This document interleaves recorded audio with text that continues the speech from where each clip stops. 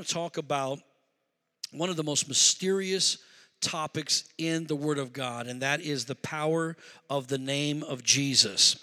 And we actually sang that song, and we didn't have any plans for that. The powerful name, wonderful name of Jesus. To know the name of Jesus is to know Jesus. And to know Jesus is to know the Father. Let me say it again. To know the name of Jesus or have a relation, knowing means to have relationship with the name of Jesus is to know Jesus, and to know Jesus is to know the Father. I remember this is years ago. We were in Sedona Valley and spending some time there and with a family, and it's real pretty there. And there's a Mexican restaurant. It's like a street I forget the name of the street, but it's a strip street that has all these different restaurants and places you can patronize and gift shops and all kinds of stuff. And there's a Mexican restaurant that we go to when we're there. And this has had to be like, 12, 15 years ago, something like that. And I walked into the bathroom, use the restroom, and it was kind of packed in there, and people were coming and going. And there's a little boy in there, and he's trying to talk to his dad. You know how little kids are, about 4 years old. He's trying to get his dad's attention. He's asking 49 questions. You know, dad's just trying to get in there and get out, right? And so I'm kind of waiting my turn. And the kid's in there, and he says, Dad, he says, how do you say dad in Mexican? He said Mexican, not Spanish. How do you say dad in Mexican? And he said, you say papi. And he looked down, and he looked back up, took a second, goes, I love you, puppy. I thought that was the cutest thing I ever heard in my entire life, praise God. And it stuck with me. You know what? I love the Father. Do you love the Father? We may not always say it right, but our intention is always right. Amen? So to know the name of Jesus is to know Jesus. To know Jesus is to know the Father. Remember, Jesus said that to one of his disciples. He said, if you've seen me, you have seen the Father. And what I'm talking about is not a formula, knowing his name, not a formula to get what you want or even to defeat the devil. It is to understand and to honor who he is. Look at John chapter 16, 24. It says, Jesus said, until now you've asked nothing in my name. No one had used his name before because he had never been revealed before. It was the first time on the planet.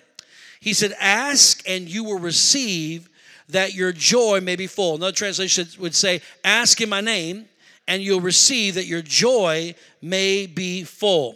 Jesus was saying, or even introducing prayer as entering into a brand new era. No longer would it be saying things repetitiously, going before the wall and rocking back and forth. I'm going to the priest. I'll talk about that in just a moment. But it was more than that. Jesus was revealing something. It was personal.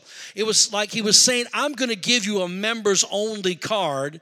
And that card that I give you is going to give you access into a place that man's never had access before, and that's directly into the throne room of God. Nobody will go on your behalf. You'll go on the behalf of yourself, and that members only card is my name. So if you come in my name, it'll cause you to go directly into the presence of my Father.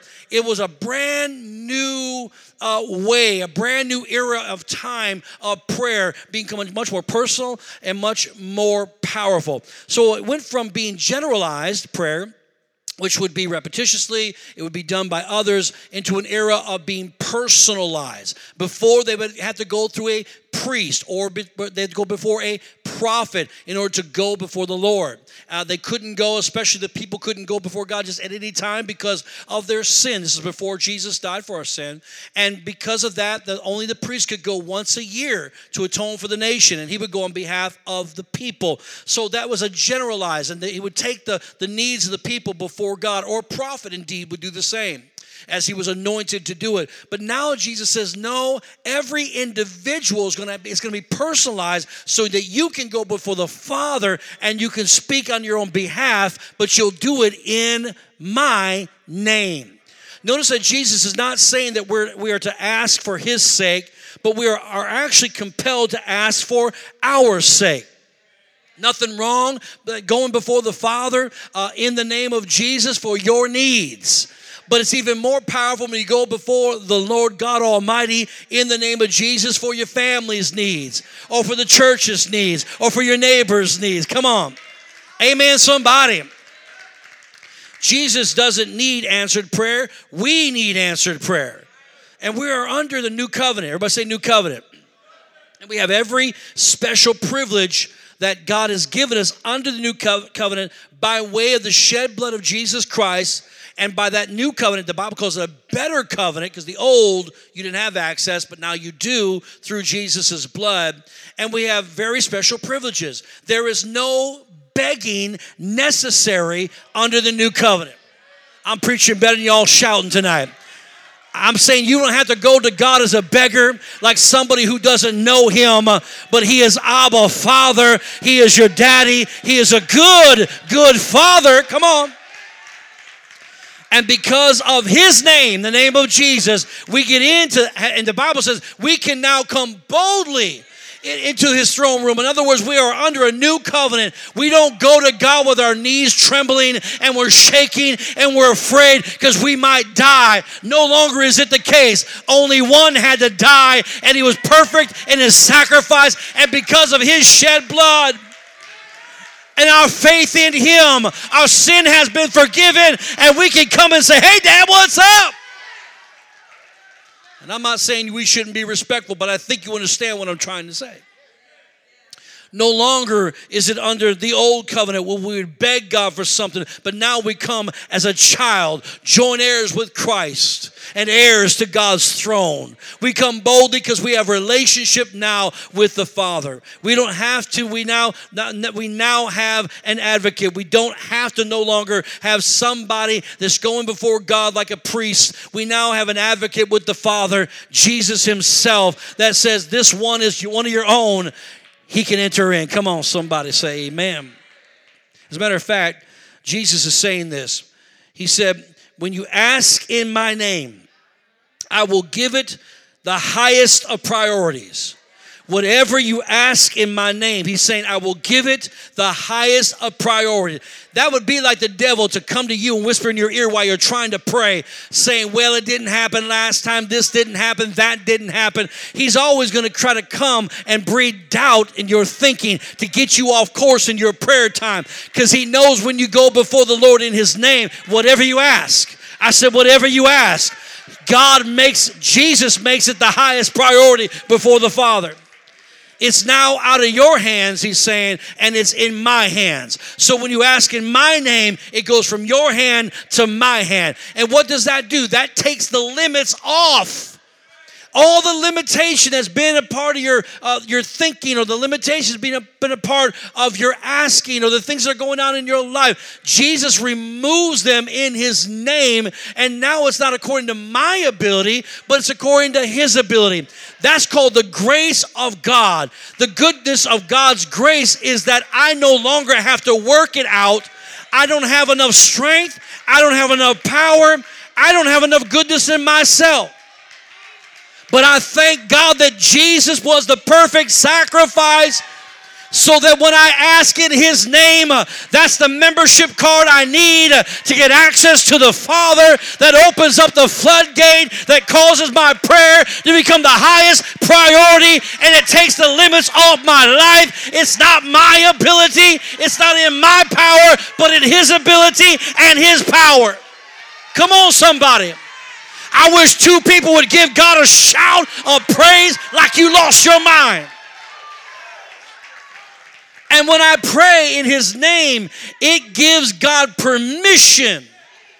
You say, well, God doesn't need your permission. I'm sorry to tell you, but he does. And what I mean by that is this: God can do what he wants to do, but what he did do, he already set up. So I'm going to abide by his rules. He didn't say when I pray, he said when you pray.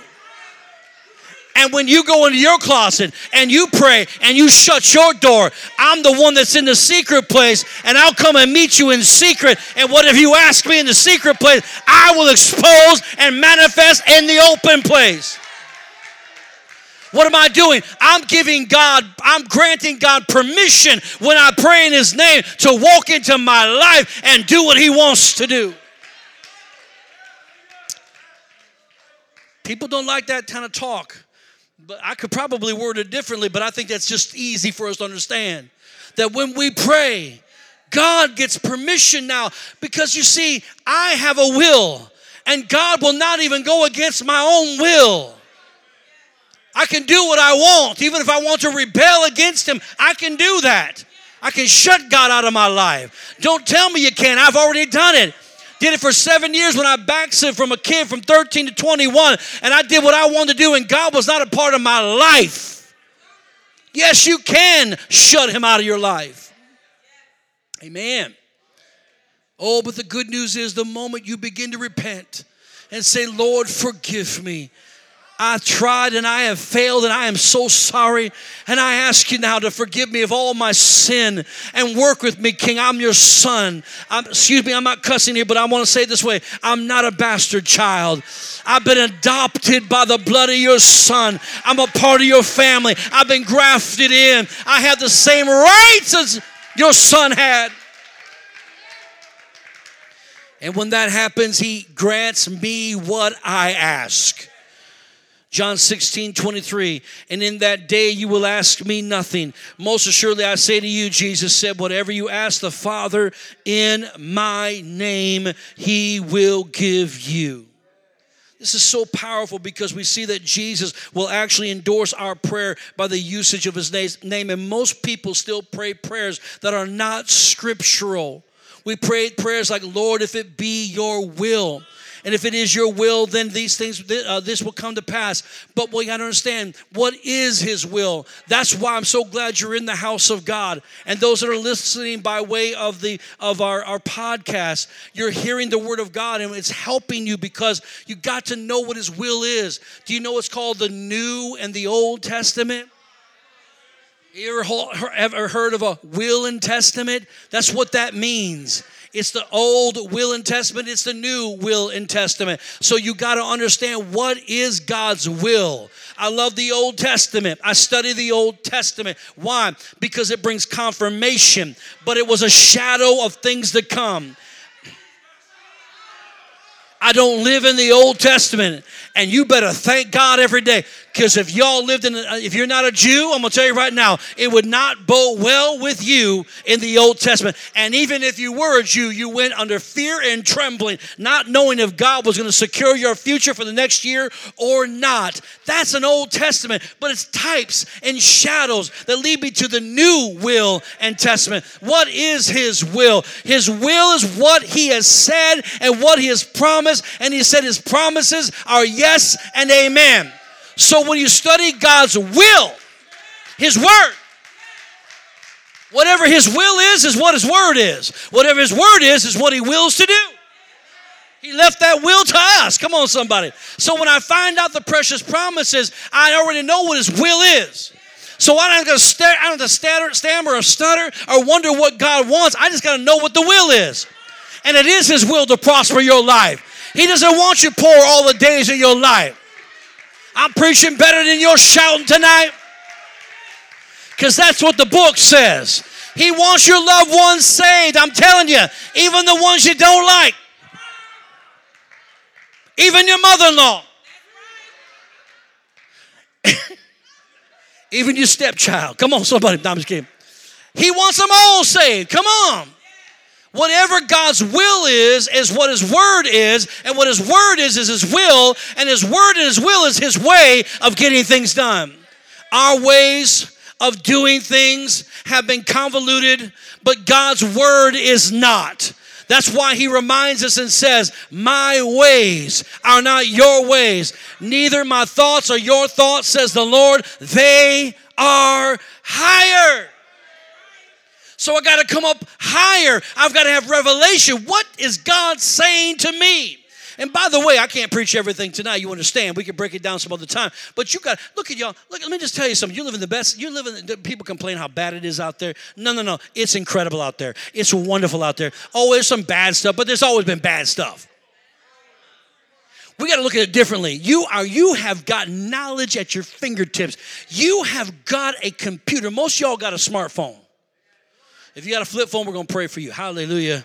This year is your year. Jesus, give them a smartphone.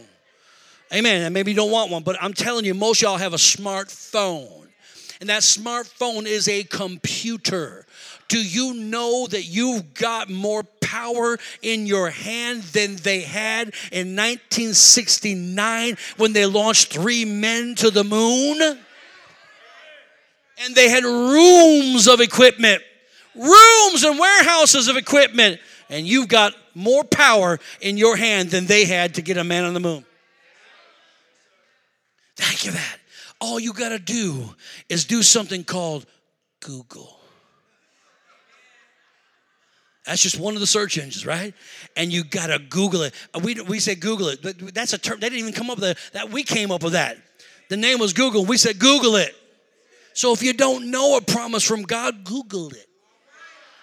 And they'll come up 25 different ways. You can look at it'll say 10 promises of God, 25 promises of God, 35, 50 promises of God. All the promises of Scripture from Genesis to Revelation. You lazy. Right? We've got it. And you take it and you go and you apply it because that's God's will for your life. No excuse for this anymore. It's interesting to me that I have seen some that were not saved receive more from God than those who were born-again Christians, and those same Christians struggle more with God than the person who did not know Him. I have seen it until I'm going, what in the world's going on? Because most people who don't know God, when they come to God for anything or come to you because you know God, because you know the man upstairs. That's a term we used to use. They used to, you know the man upstairs. That was God. And so what they came to you is because they were in a desperate situation. And they were willing to step out and believe what was said. And the Bible doesn't say you have to be saved to receive from God. The Bible says all you have to do is believe Him. And then we get you saved and get you to church. Come on. And we get you listening to the word here and the word there. And then you listen to the word on the radio stations and on the television station. And it's all good. But next thing you know, that person's contradicting that person and that person. And they get their thesis and their theologians going. And they're getting the Hebrew. You know what the Hebrew is? It's Hebrew and Greek mixed together. Hallelujah. And all that stuff. And next thing you know, you get so confused you don't know what God's will is anymore. Why don't you just go ahead and find out for yourself what God's word has to say about your life? We get so confused, so convoluted. All we got to do is say, that's what God says. That's what I'm going to believe. So, and although I am not here to judge anyone, I am, though, here to declare what God's word has to say beyond what I feel about it and beyond what I see with my eyes. Jesus came to heal, deliver, and to save in the same way that I preach salvation to all that they may be saved. I cannot force it upon them with my faith. They have to receive it for themselves by faith. The same for healing, prosperity, and all the other promises of God. I preach prosperity. I believe that God wants to prosper, but that is not how people prosper. I teach people how to prosper, but you must give your tithes and offerings, yet some will not receive it because it requires their faith to do it. So it's not enough to go hip, hip, hooray, amen, preacher. Now, faith isn't just believing. Faith is putting into action what you believe. Now, we all get really excited when we see the keto diet.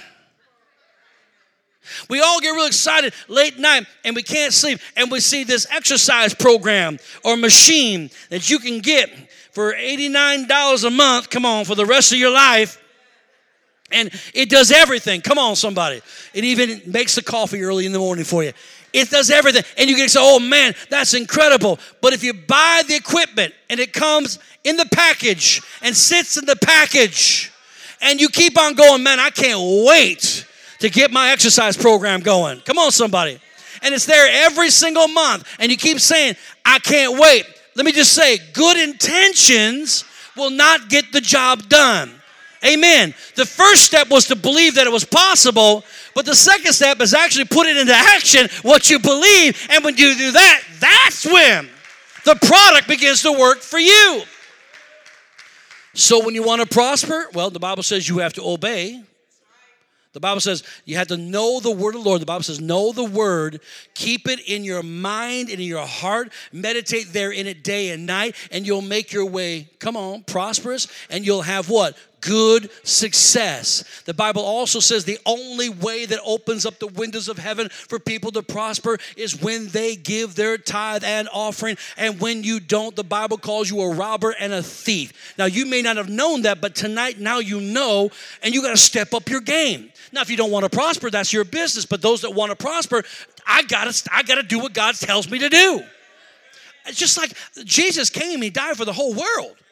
But he said, how beautiful are the feet of those who bring the gospel of peace to the world. In other words, you've been sent to go and tell them about Jesus. Our church tells people about Jesus. They can't know unless a preacher tells them. That's you and that's me. So we activate it with our faith. So in other words, as much as I want you to have all that God promised you, and I have the faith to believe that you can receive them, it is limited by your ability to believe and put it into action in order to receive them. Your will can get in the way. So God says, this is my will. This is what I want for your life. Here are the action steps you take to get those things that I willed for you, which are all good. He's a good Father. Every good and perfect gift comes from the Father of lights. He said, now that's what I will for you, but you have your own will. You might say, and with your will, I don't feel like I got the time for that right now. I got quiet in it. I don't feel like I have the energy for that right now. I feel like I'm going to do that in about 6 months. Let me get through these things first, Lord, and then I'll go ahead and do that. I don't want to do that. Ask somebody else. How come you always picking on me? I don't know once I ever say that. I say it sometimes. Lord, how come you got me? Because I'm asking you to do it. You ought to be privileged and honored that he's asking you to do it. Because he's asking you to do it. Number one, you know there is a blessing tied to your obedience. But number two, it must mean he trusts you to do something for him. I say, ask somebody else. He said, they won't do it. Why are you asking me? Because you'll do it. I don't want to. I know you don't want to, but you're still going to do it. It haunts me. When God asks me to do something, man, it just haunts me until I get it done. Even when I don't, I drag my feet the whole way. I got to do it because I know that's what God, it honors him. Amen, church. So you got your will. You got to get over yourself. Touch your neighbor and say, just get over yourself. Touch your other neighbor and say, why don't you smile a little bit? You won't look like you're so convicted around here. Again, notice Jesus did not say, ask in my name and the Father might give it to you. No, he said, whatever you ask in my name, he will give it to you. It will be his pleasure to give it to you. It is his will to give it to you. Now, you might say, but Lord, I want to marry that man. Or I want to marry that woman. Maybe not so much. Maybe they're not the right one for you. See, sometimes we're asking for things that don't belong to us. I'm not asking you to go, because if you start doing that, I claim you in the name of Jesus, right? Now, Rich is a good-looking guy. You walk up to Rich, you say, Rich, I'm claiming you in the name of Jesus. He'll say, I bind you in the name of Jesus. You better talk to my pastor. Because Rich has already been burned. He ain't going to be burned again. Come on, somebody. Amen. Am I right, Richard? Amen. Painful. It's tough to go through. Oh, yeah. Let me tell you something. You want to pick somebody that God's already chosen for you. But I don't know every time I'm afraid God's going to help me look at somebody that's ugly. I don't know if I want that. I just know God. I know how he is. He's going to make it hard for me. He's going to tell me that's the one, and I'm going to know. He's going to walk by faith and not by sight. I just know how he's going to do it. No. He knows you better than himself, and he'll give you even the desires of your heart. And trust me, there's somebody else. You may not have met them yet. If you have met them, you may not have seen them the way you're supposed to see them yet, because God would not allow it. You got to trust God. I don't know why I'm on this, because that ain't no part of what I'm going to say at all. But I do see a lot of single people in our church, and I want you to get married. Sometimes it burdens me, and I pray. I said, Lord, these women, I see a lot of these women here in this church, and they got to get married. They got to. They can't be forever like this. I mean, Lord, I don't want them going to somebody else's church. They belong here, so you got to send them here. So I got that. We got some good women in this church that God is raising up and making better every week. They're getting stronger every week. They're learning more about who they are every week. Because I'll tell you what attractive women is. Attractive women are those that know who they are. It's not the makeup or you dress that up the way you're supposed, whatever it makes you look. But I'm just saying, I'm talking about that inside person that's confident. A confident woman walks into the room, it's a game changer, right? Doesn't matter how she looks, it's just something about her. It's attractive. So that's one thing. But I got to tell the men here in the room, I don't know why am I talking about this tonight? But I'm going to tell the men, y'all need to step up your game. You can't play video games every single day of your life. You can't not have a plan. You can't not have a job. Most of the men in my church do, but I'm just saying, you got to step up your game and be worthy material to get married to. A woman that I teach in this church is a woman that says, I'm strong.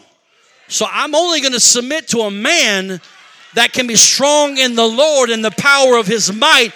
And if you can do that, you can lead me. But if you can't do that, you can't lead me. That's the kind of women we're raising up in this church. So you're going to have to step up your game a little bit, praise God. And you need a little money in your pocket too. Amen. The ladies need that too. But my point is that we pick wrong, we choose wrong. We have people in our lives. What time is it? Praise God. I'm up here preaching all kinds of stuff. We have people in our lives that we get into business deals that we should have never. It burned us, man. Cost us money and time and relationships. We should have never got, but it sounded good, but it wasn't the right thing. So sometimes we're claiming things and said, well, the Bible says I can ask whatever I want. Yes, you can. So be very careful what you ask, because you just might get what you ask. Matter of fact, you will. So you got to know what's the will of God for your life. Amen. So now, I'm going to make this statement real quick. It's very simple. Satan has absolutely no authority over you whatsoever. I bind the devil any chance I get, but I'm going to tell you something. I don't bind him thinking he's got the upper hand. I bind him to remind him. Ooh, that's good. I'm going to say it again. I bind him to remind him. He's a defeated foe. I'm letting you know. I'm serving you notice. The blood of Jesus is against you, and in his name when I pray, angels come and the war is on. Praise God.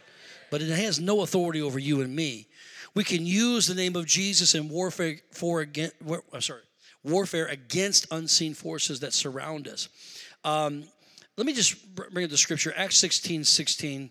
Now it happened as we went to prayer that a certain slave girl possessed with the spirit of divination met us, who brought her masters much profit by fortune telling.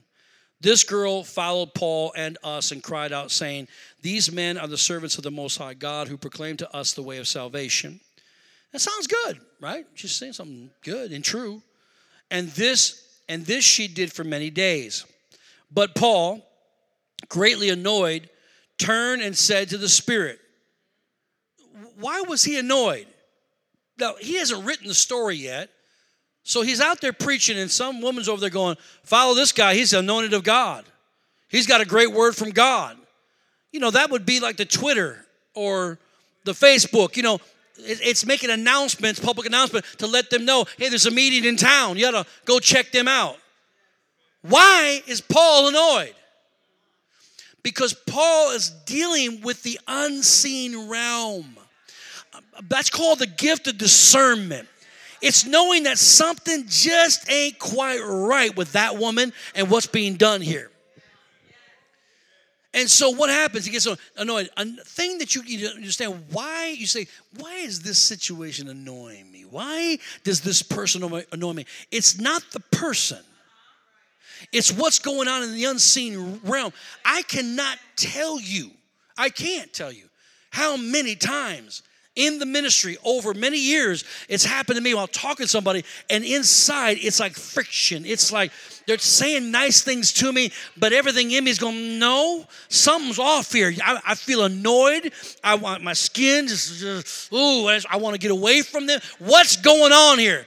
You know what I have found out most of the time? That person that smiles and says they're with me is normally the one that's got a knife in my back, talking about me to anybody else, about me crossways. Why? Because they don't agree with me. But so they put on the thing that they're for me, but they're really against me. Now, I've learned that when that happens to me, it's not that I confront the person, because 9 times out of 10, they ain't going to tell you the truth anyways. But my deal is I got to pray. Now, what do? You pray against the person, tell them to get out of your church? No, it's not even them I'm dealing with. It's a spirit that's come up against them that's buffeting me, and I feel annoyed by it. So I bind up the spirit. A lot of times people end up leaving, but a lot of times people go, their whole attitude changes. Or something happens, or I get a little letter or something like that and say, I had something, but I forgive you, and I didn't know if it was me or what the devil was or whatever, but I tell you, I just let it go, and forgiveness happens, and mercy comes, and it's a wonderful experience. Paul felt the same way. He was greatly annoyed. He turned and said to the spirit, not the girl, I command you, how? In the name of Jesus Christ, to come out of her.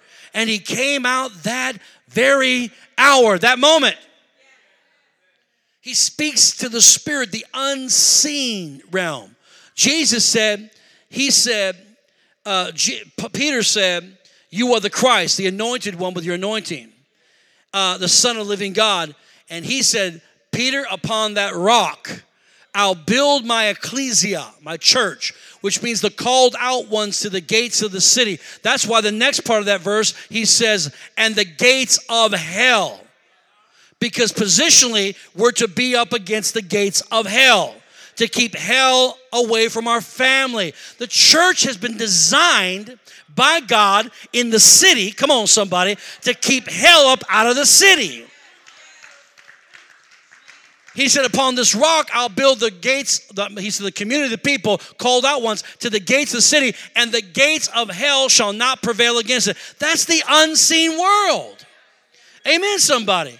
That's how God designed this thing to be. It's not the people we can see, even though they might be annoying and they might give us problems. It's not about them. It's the spirit that's behind it. And just quickly, I wanted to share this. I've shared it before in the past. It's been a while. But my wife was at home, and she was a new mother, and I was a new father, and so she was a stay-at-home mom. We were able to do that at that point in time, and so I was at work, and she had got this call. She told me about it in between the calls, and this man calls her and basically says, I'm just going to paraphrase it, but says, come here, honey, come here real quick. Give her a hand as she comes up here. She can say it better than me. Because she says I always leave out something when I tell this story, and I didn't tell you. Tell her what happened. Well, earlier that day, Pastor had said there's a man that's going to call, and he wants to ask some questions for his grandson for the youth. So I was expecting a gentleman to call. So when the phone rang and I picked it up, there was a very nice man on the other end of the phone, and so I'm all ready to answer some questions. And all of a sudden, he's just said, hi, how are you doing, kind of a thing. And then he said, all of a sudden, his tone changed. And he said, I want you to listen to what I'm about to say. It is very important that you listen. And I was like, oh, okay, And he said, if at any time you hang up this phone, I have people surrounding the house that are ready to come in. So I want you to listen to my instructions and you do what I'm telling you to do. So now, he's got my attention. I'm a little freaked out. But he would never say what his intentions were. He just kept threatening. And which is an interesting thing. That's what the devil will do. He always threatens you. He might not tell you intentionally what he's got planned because he doesn't know what he can actually do. So it was summertime. I had my front door open, and I had Pastor Nick was in a little swing. Well, he starts crying, and then the man said to me, he said, "If you hang up this phone." He said it again. If you hang up this phone, I have people that will come in. Do you want that child to be motherless? I can do it in a second. So I freaked out. I hung up the phone. And I called Pastor, and no, I'm sorry. I hung up the phone. I picked it up to call Pastor, and he was still on the phone. He said, I told you what I would do if you hung up this phone. I'm doing it now. And I took that phone, and I put it out to here, and I just started screaming. I said, in Jesus' name, in Jesus' name, in Jesus' name, you can't do nothing in Jesus' name, in Jesus' name. And I put it back up to and he goes, and I go, in Jesus' name, and I hung up the phone.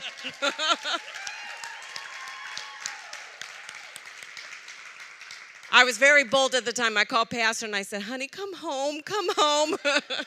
But that is the power. He had no clue what to do.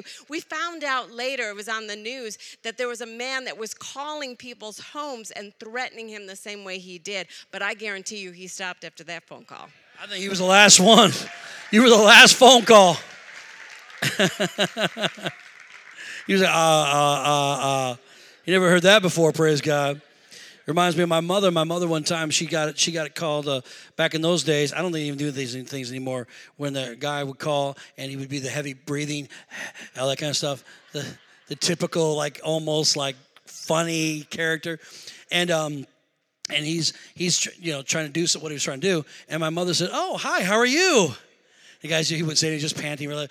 She goes, well, since I got your attention, I want to tell you about something that's changed my life forever, and his name is Jesus. As soon as she said that, the guy went, click. Oh, yeah, you use his name, it changes everything in the atmosphere. I promise you that. Let me tell you something. How many's ever had a dream, a bad dream, and someone's trying to get you?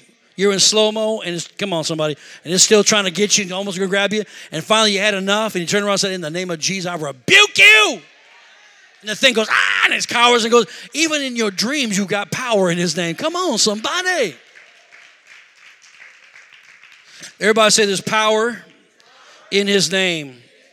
Last scripture, Mark 16:17, and these signs will follow those who believe. In my name they will cast out demons. They will speak with new tongues. They will take up serpents, and if they drink anything deadly, it will by no means hurt them. They'll lay hands upon the sick, and they will recover. Come on. The actual Greek translation reads this way: these signs shall accompany the believing ones in my name. This should be every bit a part of our life, every single day. We are the saved ones. We are the believing ones, so this power belongs to us. Somebody say, amen.